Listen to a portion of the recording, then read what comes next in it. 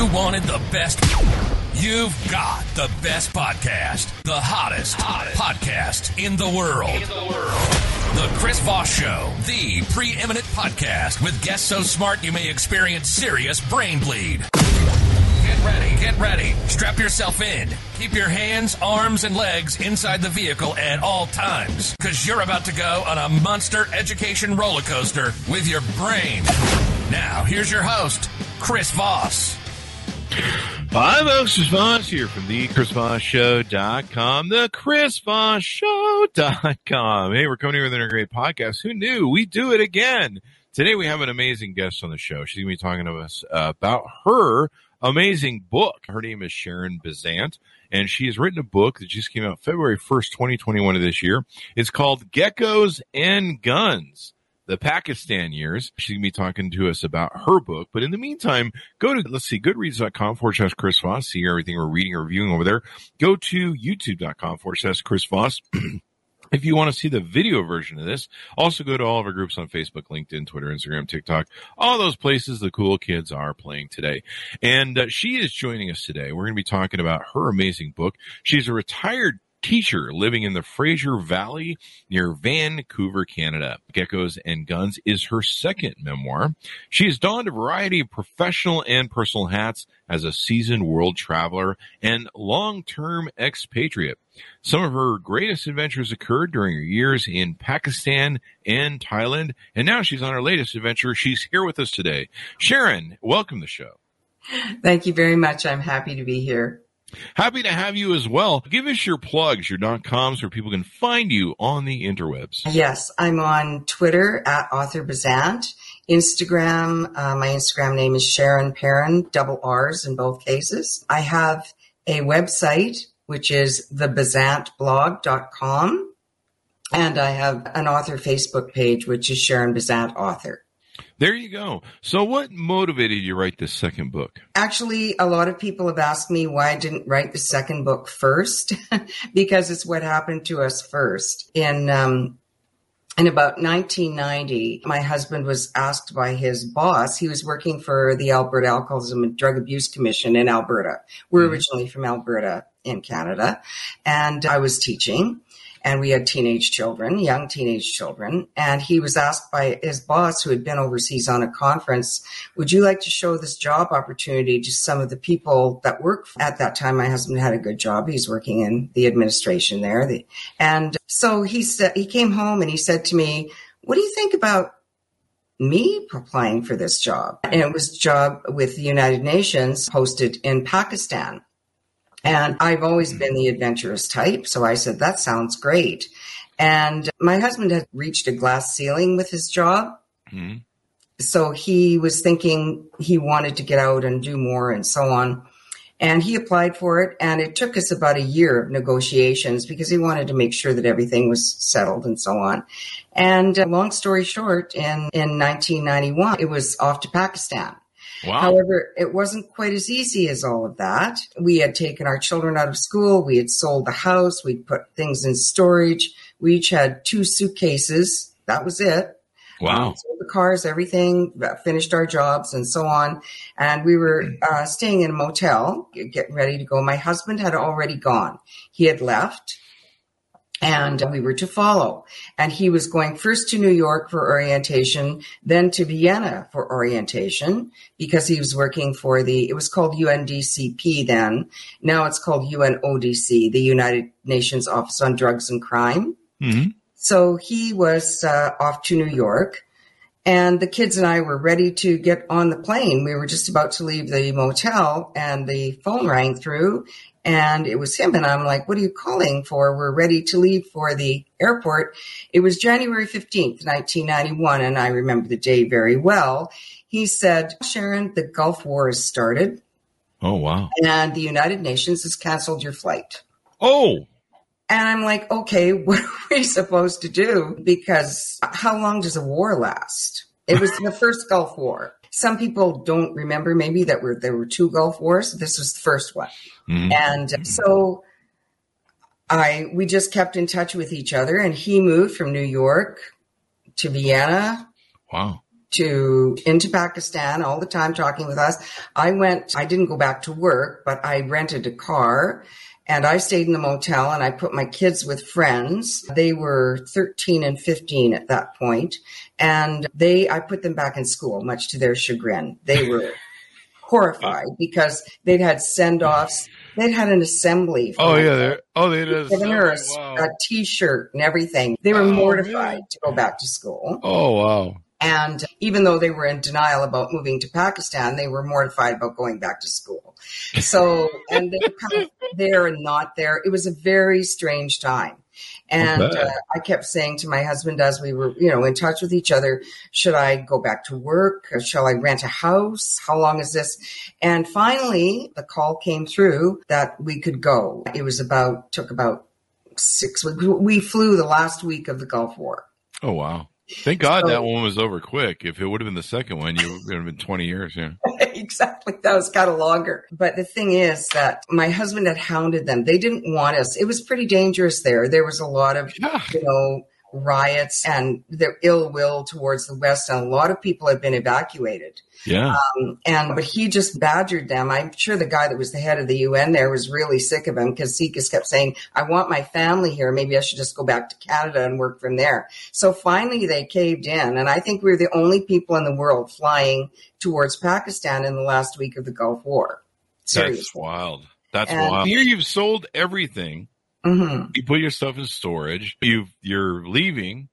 And then they're like, I don't know about all that. That's like really messed up. Yeah. So you go on the adventure, you finally get over it. What's it like adjusting to a new culture, a new environment, and one that's a little probably less stable, I would guess? Yes, the whole first part of my book is about that because we were literally absolutely green Canadians. The only trip I think at that point we had taken outside of Canada, I think we'd been to Hawaii once and we went to Mexico on a Christmas vacation, which back in the 80s was considered a really big deal thing to do. So that was about as far as we'd ever go. We traveled a bit around Canada and the UN did not, I don't know for what reason, but we didn't get any orientation. Mm-hmm. My husband, Wayne, got work orientation. The family got no orientation about what to expect. Oh, serious? So they just throw you right in there. Mm-hmm. And by this time, the kids I think they were 14 and 16 by the time we got there. Just at the age, teenagers, you can imagine. That's and they were like, I used to say to my friends, I'm surprised that first few months they didn't kill us in our sleep because they were, they were just horrified. And they started school, but most of the school had been evacuated. It was an American international school, and many had been evacuated. They were only keeping essential people, right? So the international people were still there, like people from other countries, but a lot of the American kids were gone. And they also had a skeleton staff. Yeah. Plus the school was outside of Islamabad. And it was considered not safe, so they put them in houses. They were in houses in town of some of the people that had been evacuated. So it was not exactly regular school. Plus, the fact we were moving them in the middle of school year. It was February. And they'll talk to you? No, I'm just kidding. Hello? I said, do your kids still talk to you? Oh, yes. They consider it the best thing that ever happened to them. This is an initial thing, but they made friends at school, but they had a lot of adjusting to do because the curriculum was completely different for starters. They were in a very unusual situation. They were having to adjust halfway through the year. And my husband walked into a situation with his work that was unbelievable. He had to figure out how to have an office and hire staff and everything else. And I was tasked with doing the household things, which you may think was easy, but it took us a while to find a place to live, and their houses are huge. So we ended up living in a 7,000 square foot house. Wow. The house is like a character in the book, really. Nice. We loved that house. We came to love it. It was overwhelming at first, and I had to hire staff. They called them servants. Really, they did. A lot of it was like from the British colonial times. There's a lot of that left. At that time there was. I don't know what it's like now. But I had to hire people to work for me, and not just one or two, 7, 8, 9 people, because they say they don't, but really there's a caste system. So only this kind of people did that kind of work, and Christians did the most menial jobs, and then women could only do certain things, and mostly it was men. So, because women didn't go out to work generally. So basically I really wasn't very good. First staff I hired, I ended up having to fire all of them. They were just useless. I didn't know what I was doing. And I didn't have people who work for the embassies and the school and things like that have the benefit of people telling them what to do, or they get staff from the last people that were in that posting, or they learn from other people that have been there for a while. We didn't know anything. It was the Gulf War. We couldn't even go outside of our house barely. Wow. We were very restricted. So I winged it and didn't do a very good job. I always say felt like the first cook was trying to poison us because we were really ill. I don't think it was on purpose, of course, but he wasn't practicing hygiene. I didn't realize it. And we were really ill, all of us. This sounds like a hell of an adventure. You go there, you're Canadian, you're like, where's the ice hockey, the poutine, and the Timbits, eh? And like, you guys are completely out of your element. They do have snow in the mountains there, I think, don't they? But that's crazy, man. That's quite the adventure. Yeah, it was, and my husband had all kinds of adventures with his work too. There was a lot of corruption in the government and so on. And we tried to get air conditioners, and the guy that was in charge of that was supposed to be facilitating. And what he did, he kept accusing us of trying to buy air conditioners so we could resell them, because everybody who worked for the United Nations was crooks. I don't know. This guy was like, I really had trouble keeping my calm around him. And he kept doing all this stuff and saying we couldn't have them. And it was for heat and air conditioning, and we really needed both. Yeah, you got to have air conditioning over there, man. Yeah, the winters get bone chilling because it's so moist and rainy, and the summers are searingly hot. Jeez. So he kept saying, you're just this or that. Finally, we realized that he wanted baksheesh, which is under the table payment, which is what everybody gets. But we didn't know that's what everybody expected. So he gave us a really hard time till we finally figured out that he wanted under the table payment. So there was that. And then my husband got this office, and a office of Pakistani people, different Pakistani offices, and he got his office set up. He got a great staff, and he had to, they said, okay, you're going to have to share the telephone with everybody in the building. And he's okay, I'll put up with that. You have to share the telephone? Oh yeah. That's not the worst of it. Then his staff went to work. They'd been there maybe, I don't know, just a few weeks. His staff went to work one day, and the entire office had been cleaned out. They took all the chairs, all the desks, all the computers, everything. They left, I think, one telephone on the floor. Because the rest of Pakistanis in the building decided that this was their stuff. Wow. That is crazy. So my husband went to the UN official and said, look, I want my own office. This is ridiculous. So eventually he got his own. He got a house, basically, which had different offices for his staff and everything, and we got settled in. But we all faced our own set of culture shock. And there's a lot. The whole first part of the book talks about going to the markets and what we were faced with there with the outdoor markets, and how to clean the food, which was a huge process, and boil the water. Remember, this is 1991. We're not doing bottled water and stuff like that. And that would be suspect anyway. Yeah. Because who knows if they don't refill them. So and getting a good cook was really important, because he was in charge of your health. His sanitation was super important. Yeah. Gotta make sure I saw a TikTok the other day. This guy who was just sitting, and he's covered in filth, and he's in one of these third world countries, and he's a street vendor making food. You can see him just wiping his hands on his shirt, and then he's grabbing food with his hands, and some guy from the back is handing him food through his hands, and then he just hands it to people, and this looks really good. And you're just like, I wouldn't eat that. I'd starve first. We were warned about eating street food. Although there were things that we did eat at the beginning that I don't think had an effect on us. There were these carts that went around. There were really intriguing things too that were happening. There was this cart that went around, and the guy had like corn. It was like popcorn, but it was corn. And he had this little heater, and it didn't make popcorn, but it just roasted the corn into a snack. And then you put a bunch of salt on it. And we used to eat that.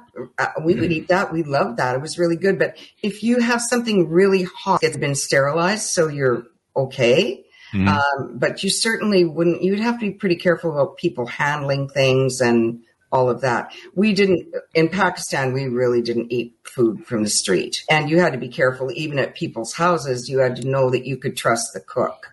Yeah. Does he wash his hands? Yeah. And not just that though. They use night soil, human feces, for fertilizer. What? So that's common in some countries. And so basically when you clean the food, you have to use a disinfectant. One of the stages of cleaning the food was soaking it in bleach. What? Yes. And then the vegetables and fruit, and then rinsing it with filtered water, and then drying it all off and putting it in the fridge. That's one of the reasons that I needed to have staff. It was just really a lot of time consuming work to clean all the food, to clean the house. The floors had to be disinfected because you had to be really careful about what came in off the street. So it was, and eventually the next fall I ended up teaching. I got a job at the school. So I really didn't have time for looking after a 7,000 square foot house and disinfecting the floors and cleaning all the food every day, right? Yeah, it seems like there's a lot of disinfecting that should go on. I'd just be, I don't know, bathing like 20 times a day or something, and then gargling with bleach. This sounds like what I was doing at the beginning of coronavirus, where I was washing all my groceries, spraying them down. Yeah. The thing is, I think that that's what I thought of when we were doing this during the pandemic. I thought, now everybody is getting to understand what you have to do when you go to a country where the standards of cleanliness and so on are different from where you live, right? I've heard of when you travel, you've got to get the dysentery shot and different things and all the shots you have to have when you travel. But yeah, wow, that's crazy. Isn't that the way Ebola gets transferred, is by human feces in the water? I think so. I'm not 100% sure. I would very much. Yeah, that's like really freaky. Yeah. Hey, just soak the bananas in bleach. That's always wow. Bananas have a skin on them. Yeah. So you're okay. But you have to clean the skin on the outside in case you don't want it. But things with a skin on them, it's not such a problem. Yeah. And what we did was we put all the meat in the freezer immediately. And so we learned how to. We eventually got.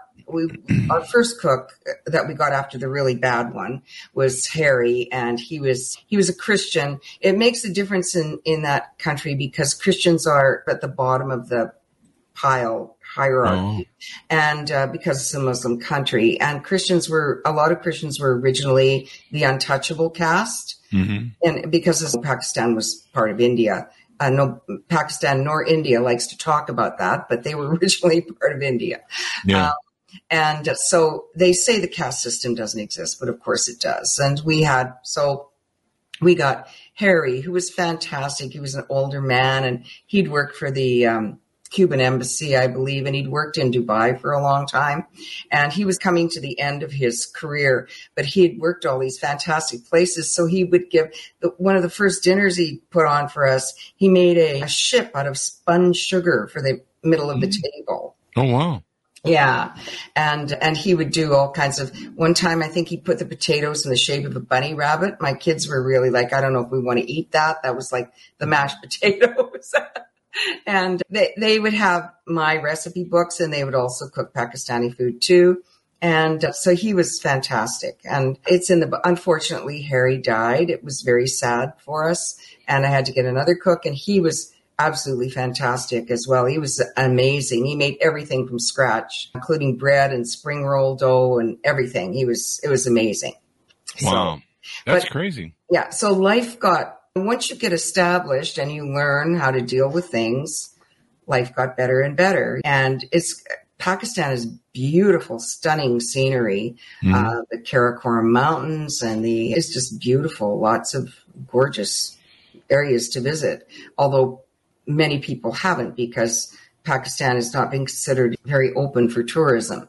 But there's some amazing places to visit, and they have fantastic weddings are the biggest party of their lives, just like the Indian weddings, a really big thing around weddings, and the Mehndi parties and all of that. And yeah, we loved there were many things that we got to really love. Even the call to prayer, which came from the speakers all over town early in the morning and 5 times a day. But eventually it gets the muezzin he's chanting, and it gets to be a way of life for you. And you're like, oh, that's an interesting thing. But there was a lot to adjust to at first, a lot.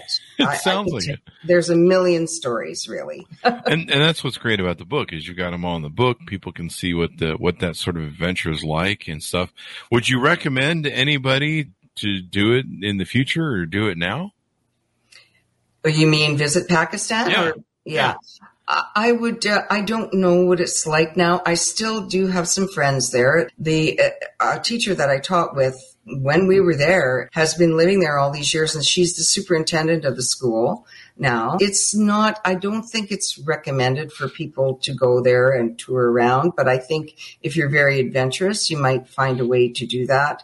It's hard to know because things go up and down, right? So I can speak to what it was like in the 90s. If somebody told me they wanted to go to Pakistan, I would ask the people that I know that live there. Yeah. I tried to get different people that were there when we were there, and also that live there now and so on, to read advance copies of my manuscript. I wanted to make sure I talk a lot about all kinds of different things. I talk about the political climate and how that changed over time. I talk about terrorism. When we were there, it was the beginnings of the Taliban and the very beginnings of that. And a lot of people don't realize that Taliban actually started in Pakistan. And I remember how I felt about that at the time and the talks at the Canadian Club about that. Mm-hmm. And there were all sorts of, and I talk about foreign women marrying Pakistani men and what I observed with that happening. And I talk about the various cultural and religious things that happen around Islam. And I wanted to make sure I got it all right. We had friends that did different things. One of them worked for the DEA, and I wanted to make sure that I got all the things right about the political and the terrorism and so on. And I asked him to read it. And different people, my husband had the people that worked for him that were Pakistani Muslims. So I had, that was Muslim, read the book so that I made sure I got all that. It sounds like you guys had quite the adventures. Anything more you want to tease out in the book before we go? No, time has gone so fast. I just really hope that everybody would read it and enjoy it. I presented to a book club about a week ago, and they were very focused on the negative elements, what they considered the negative elements, some of the things you and I have been talking about here. Mm-hmm. But I said, what I really want people to realize is you can go and live anywhere and become very comfortable there. We loved living there in the end. Pakistani people were very welcoming in the markets. They were very trusting. They'd say, take the rug home for 3 weeks and try it out. And if you don't like it, bring it back and we can give you another one, sell you another one. They knew where you lived. Islamabad wasn't a really big place, but lots of Afghan people lived there. We got to know lots of Afghan people as well. I would just say that it's interesting for people to understand and know that you can live anywhere and become accustomed to that and actually enjoy it and get the best out of it.